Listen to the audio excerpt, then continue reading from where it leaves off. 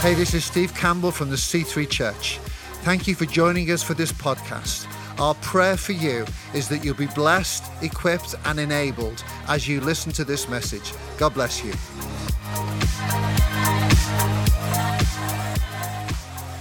Good morning. Welcome, C3, both in the room and online. So great to have you. Nice to see you bright and early. And in the flesh, I keep going up to people saying, oh, nice to see your legs. And then I realise that's a bit of a weird comment. But for the first time in months, people aren't just like a little box zoomed in on their face. So I really appreciate that. Who is excited for this morning? Yay! We're all being very COVID compliant, don't worry, we've got our masks on, which is really good news. Great if you're watching from home, you can scream, shout, holler, amen to me if you kind of feel really Pentecostal. There we go, loving it. It really is a privilege to be here today. So we've already had an announcement. I'm Elspeth. I don't like being compared to the Queen. I suppose it depends which one. But yeah, really exciting to be with you today and to talk on the resurrection. Now, some of you clever clogs will think, Elspeth, you're a week behind. Easter Sunday was last week. Why are we talking about the resurrection again today? Now, unlike my Easter eggs, the good thing about talking about the resurrection is we can come back to it again and again and again. Why? Because it is so central to what being Christian is. It is at the heart of the gospel, the good news. Now, if you're already scratching your head saying, oh, what does gospel mean? What does good news mean? We're going to unpack it together. Now, I don't want to assume anything. So we're going to start off by unpacking, doing a quick précis. You'll realize that I move quite quickly, I talk quite fast, about what the resurrection is. So Christians believe that on Friday, Jesus died on a cross. He was then taken down from the cross, possibly by two men, wrapped in bandages or kind of a big linen cloth, probably 8 feet long, wrapped in that, taken to a tomb that was owned by somebody called Joseph of Arimathea. So we know who owned the tomb. Now, the Jewish and the Roman authorities were pretty concerned that something might happen at the tomb. It might become a shrine. This guy, there might be a riot that kicks off because he's a pretty public figure. And so what they do is they send 2 Roman guards to literally guard the entrance of the tomb. They roll a huge 2-ton rock in front of it. Now, Saturday is what we call the Sabbath, so for the Jewish people, that's a rest day. Sunday morning comes, the daylight is breaking through, and a small group of ladies go to this garden tomb to anoint Jesus' body properly for burial, so to kind of put perfumes and things on it. As they're approaching, they see the tomb, they see the guards, and then suddenly there's a bit of a tremor, a bit of an earthquake that happens. And suddenly, on top of this huge rock is an angel, an angelic kind of heavenly figure that is there. Now, the 2 guards see this, and they kind of get trauma paralysis. They are absolutely spooked by this. And if you've ever typed it on YouTube, scared goat, really random, but if you were to do that, scared goat, when they get scared, they kind of freeze and then fall over like they're dead. That is exactly how I imagine the Roman guards to be. They kind of freeze, fall over. The angel turns to the ladies and say, look, don't freak out like they did. The person you are looking for, he is not dead, he is alive. The stone has rolled out the way. The ladies, they go into the tomb. There's no body. It's an empty tomb. There's just the linen on the side. They scratch their heads, they leave, they're walking back out the garden, and who do they bump into? Jesus. In physical form, Jesus has risen from the dead. He says, look, don't be freaked out, but go and tell other people that I have risen from the dead. So that is the resurrection. That is the heart of the gospel message. And right from the beginning, I want to ask all of you in this room, online, do you believe in the resurrection? Do you believe that Jesus physically rose from the dead? Some of you might say, yeah, I've got no problem with that. Some of you might say, I think I do. Don't know why I believe that. And for some of you, you might think this, or you might know somebody that says, I really doubt that somebody could raise from the dead. That just does not happen. There must be another explanation. So if that is you, I'm going to start the first 5 minutes of today just unpacking why we can trust that Jesus physically rose from the dead.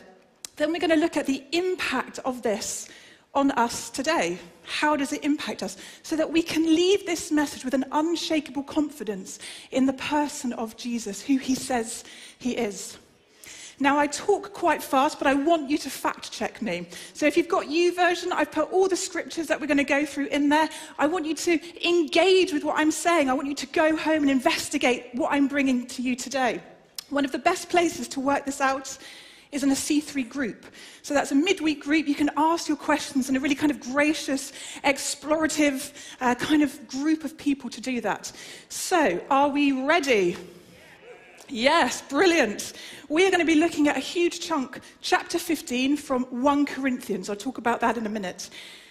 Verse 3 to verse 6. Here we go. For I, Paul, this is talking who wrote the letter, delivered to you, the Corinthian church, a group of Christians in a place called Corinth, as of first importance, what I also received, which was the gospel. Now, what is the gospel? That Christ died for our sins in accordance with the scriptures, that he was buried, that he was raised on the third day in accordance with the scriptures, and that he appeared to Cephas, also called Peter, then to the 12. Then he appeared to more than 500 brothers at one time, most of whom are still alive, though some have fallen asleep. Number one, Jesus physically rose from the dead. Now, Paul says the gospel message is this: Jesus died for our sins, was buried, and he rose again. This is the good news message. Now, he says we can trust that Jesus physically rose from the dead because of two things. First of all, there was an empty tomb. Number two, Jesus then appears to over 500 people in physical form after he was supposed to be dead and buried. So number one, we can trust that Jesus physically rose from the dead because there is strong historical evidence that the tomb of Jesus was actually empty. Now, if the tomb wasn't empty, there would be a body somewhere. And in the early years of Christianity, when people really hated Christians and they were being persecuted, the easiest thing to do for the Roman or the Jewish authorities would be to parade the body through the streets and say, "This is your crucified king. Shut up, stop talking about him." They don't do that. If the ladies who went to the tomb on Easter Sunday were so hysterical that they went to the wrong grave, surely somebody would say, this is actually his grave. He's there, he's dead, he's buried, he hasn't risen from the dead. But they don't do that. The body of Jesus has never been found.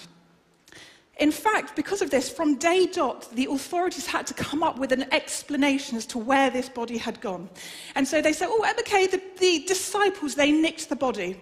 Now, I encourage you to go in and look and investigate some of these kind of claims or explanations that have been made.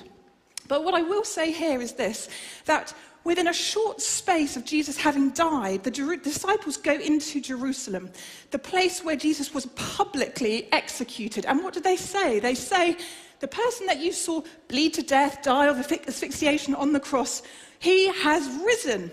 Now, you've either got to be pretty delusional, pretty kind of crazy, or just for this to actually be true, to go to Jerusalem and proclaim that. They would have been better going somewhere like Egypt, somewhere further away, where people hadn't actually seen Jesus die, but they don't.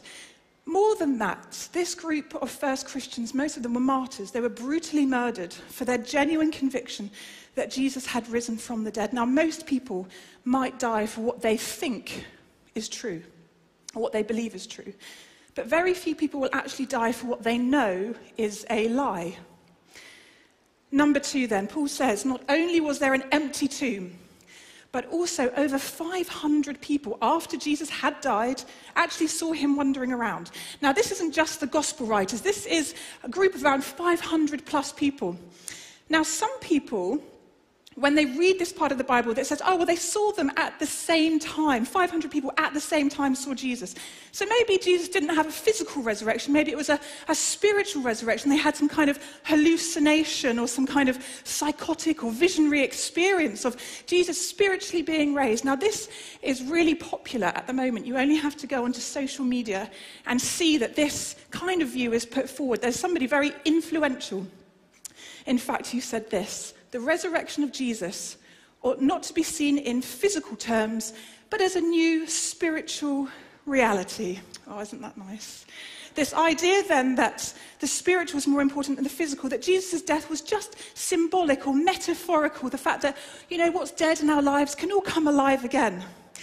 What they do then is they emphasize your subjective experience of Jesus. In other words, who Jesus is to me, how he reveals himself to me, how I interpret what he says, over the objective, historical, physical reality of the person of Jesus, who taught things, who said things, who physically rose from the dead. And so the way then that we can interpret the way that Jesus appeared to 500 people at the same time is basically that there were 500 people together in one place. A crowd of people are gathered, and they see and they hear and they listen to the physical Jesus who has been physically raised from the dead. In fact, 1 Corinthians, the passage we just read from, Paul's written about 25 years after Jesus had died. He says, look, you can go and ask these 500 people, most of whom are still alive. Some of them have died, it's 25 years later, but most of them are still alive. Now, I've used this analogy before, but when I was at university, I would be sat in my university exam, and I'd have to make a claim, I'd have to say something, and then I'd have to back it up with evidence.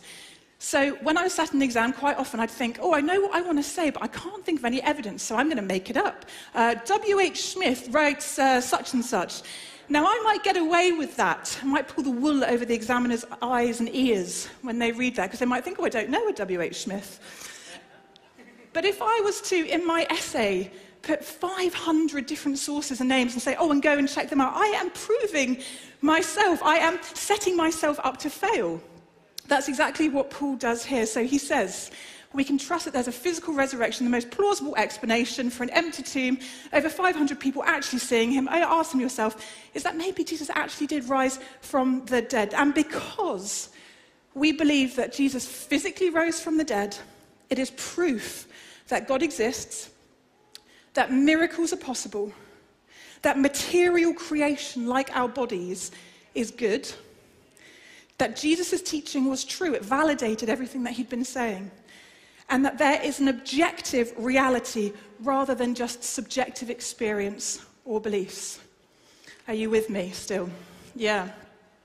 So where is Jesus now? Is he sipping pina coladas in South America with Elvis somewhere? Quite like that idea, but I don't think he is.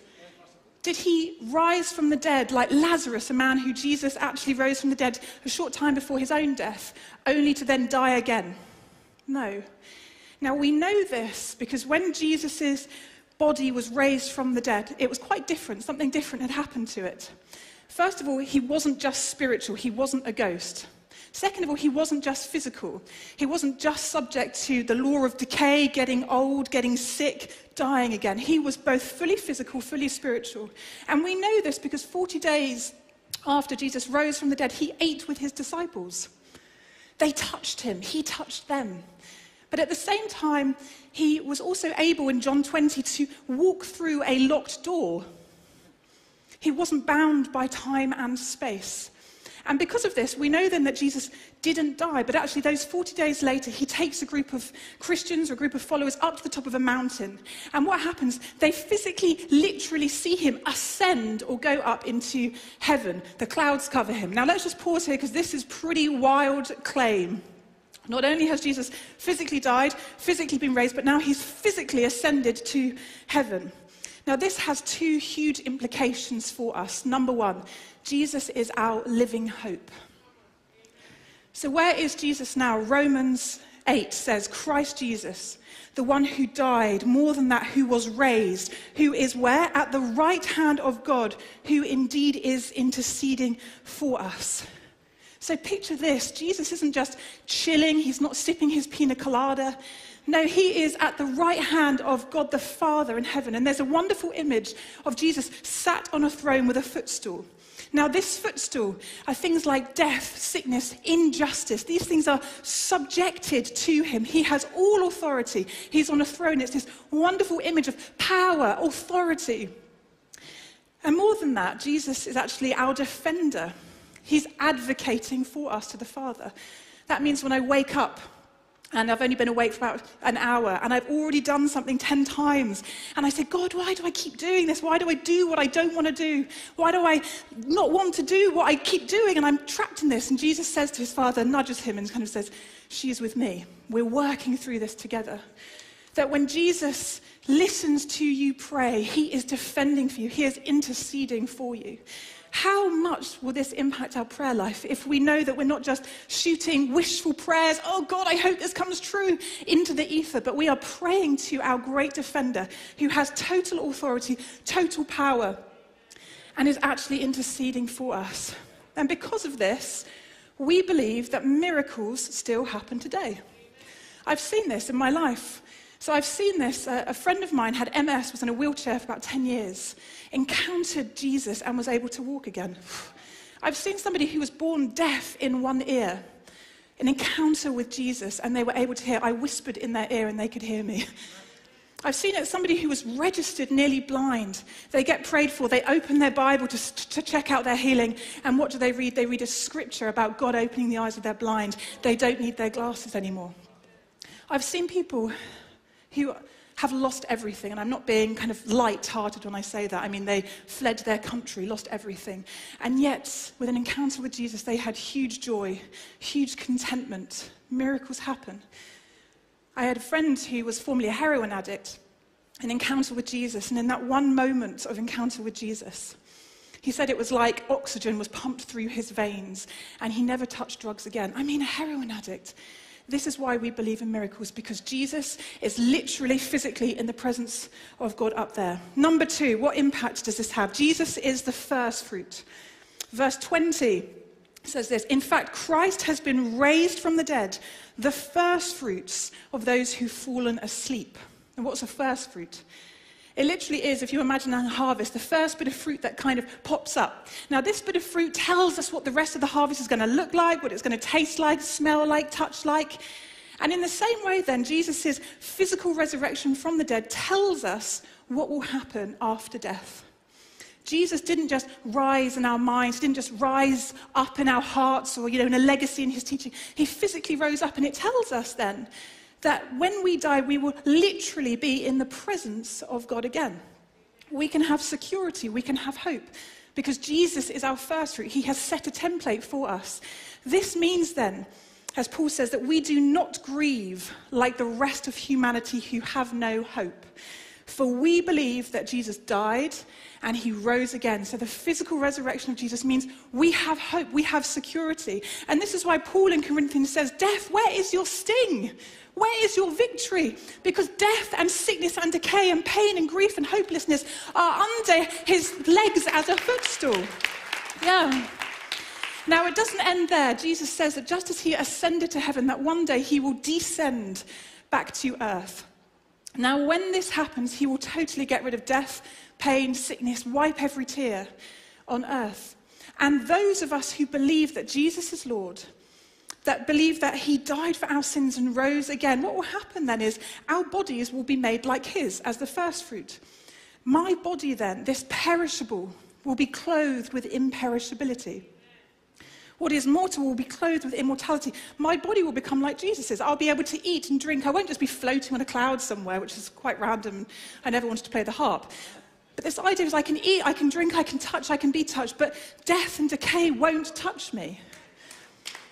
So, because then we believe that Jesus had a physical death and a physical resurrection, our bodies matter here and now on earth.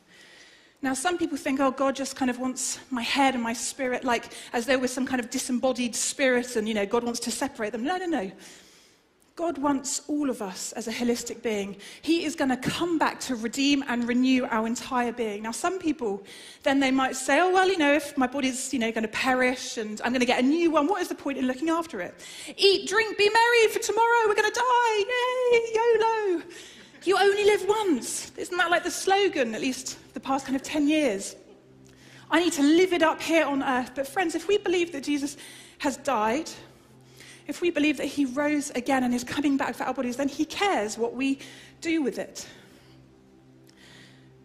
This is really central to what being Christian is. Christianity is one of the only world religions that has a theology of the body.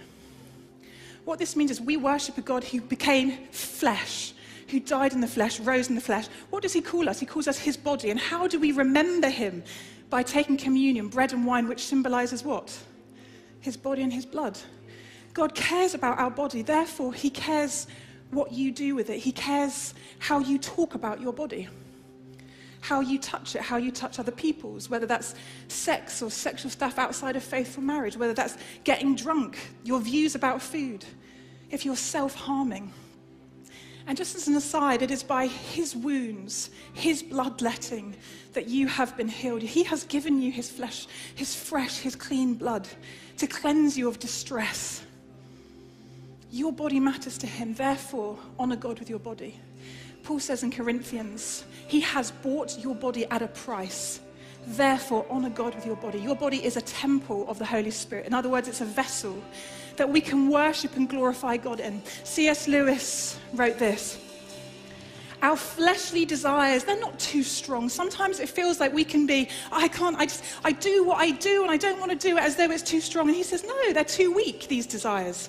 We are half-hearted creatures, fooling about with drink and sex and ambition when infinite joy is offered to us in our bodies now. Like ignorant children who want to go on making mud pies in a slum because he cannot imagine what is meant by the offer of a holiday at sea. We are far too easily pleased. So friends, this morning in this room, online, how are you glorifying God in your body? Is there stuff that you want more than God? Food, sex. Maybe you hate your body. Maybe you hate the fact that it's sick and in need of healing. Maybe you hate it because you hate the shape of it. Oh, friends, I don't say this to judge or to shame.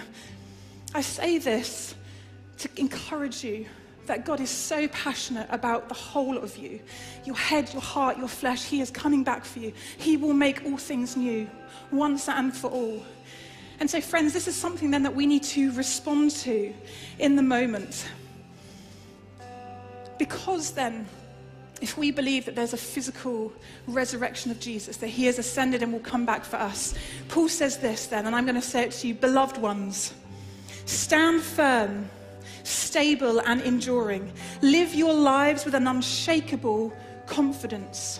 We know that we prosper and excel in every season by serving Jesus because we are assured that our union with Jesus makes our labor here on earth productive with fruit that endures. Friends, it's not hashtag you only live once. It's hashtag life. Living is for eternity. Now, what I'd love to do is to invite all of you, if you're able, just to stand in this moment. If you're watching online, feel like you can stand as well. If you can't stand, just stand in your mind and your heart.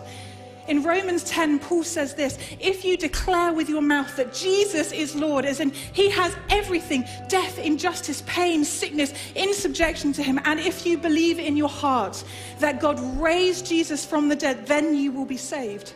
Maybe you pray that prayer every day to deny yourself, to die to yourself so that you can live for Jesus. Maybe you once prayed that. You declared at one point that Jesus is Lord, but actually you haven't been living for him and glorifying him in your body.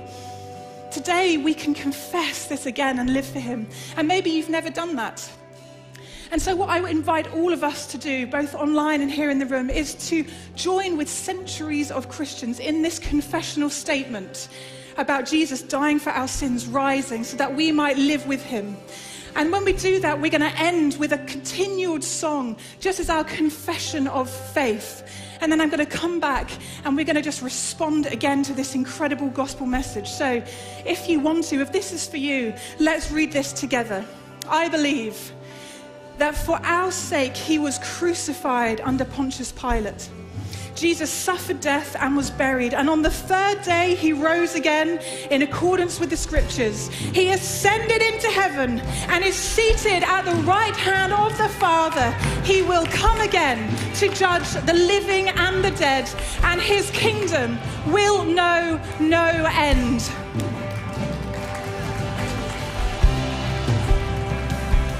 Came the morning that sealed the promise. Your very body.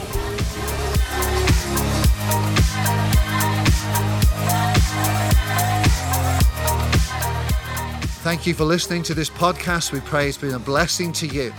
Why not share it with your friends and family through social media? If you're not on the regular podcast list, then why don't you subscribe? Thank you especially to those that give. If you want to give to this ministry, you can go to our website, thec3.uk/giving, and get involved. God bless you.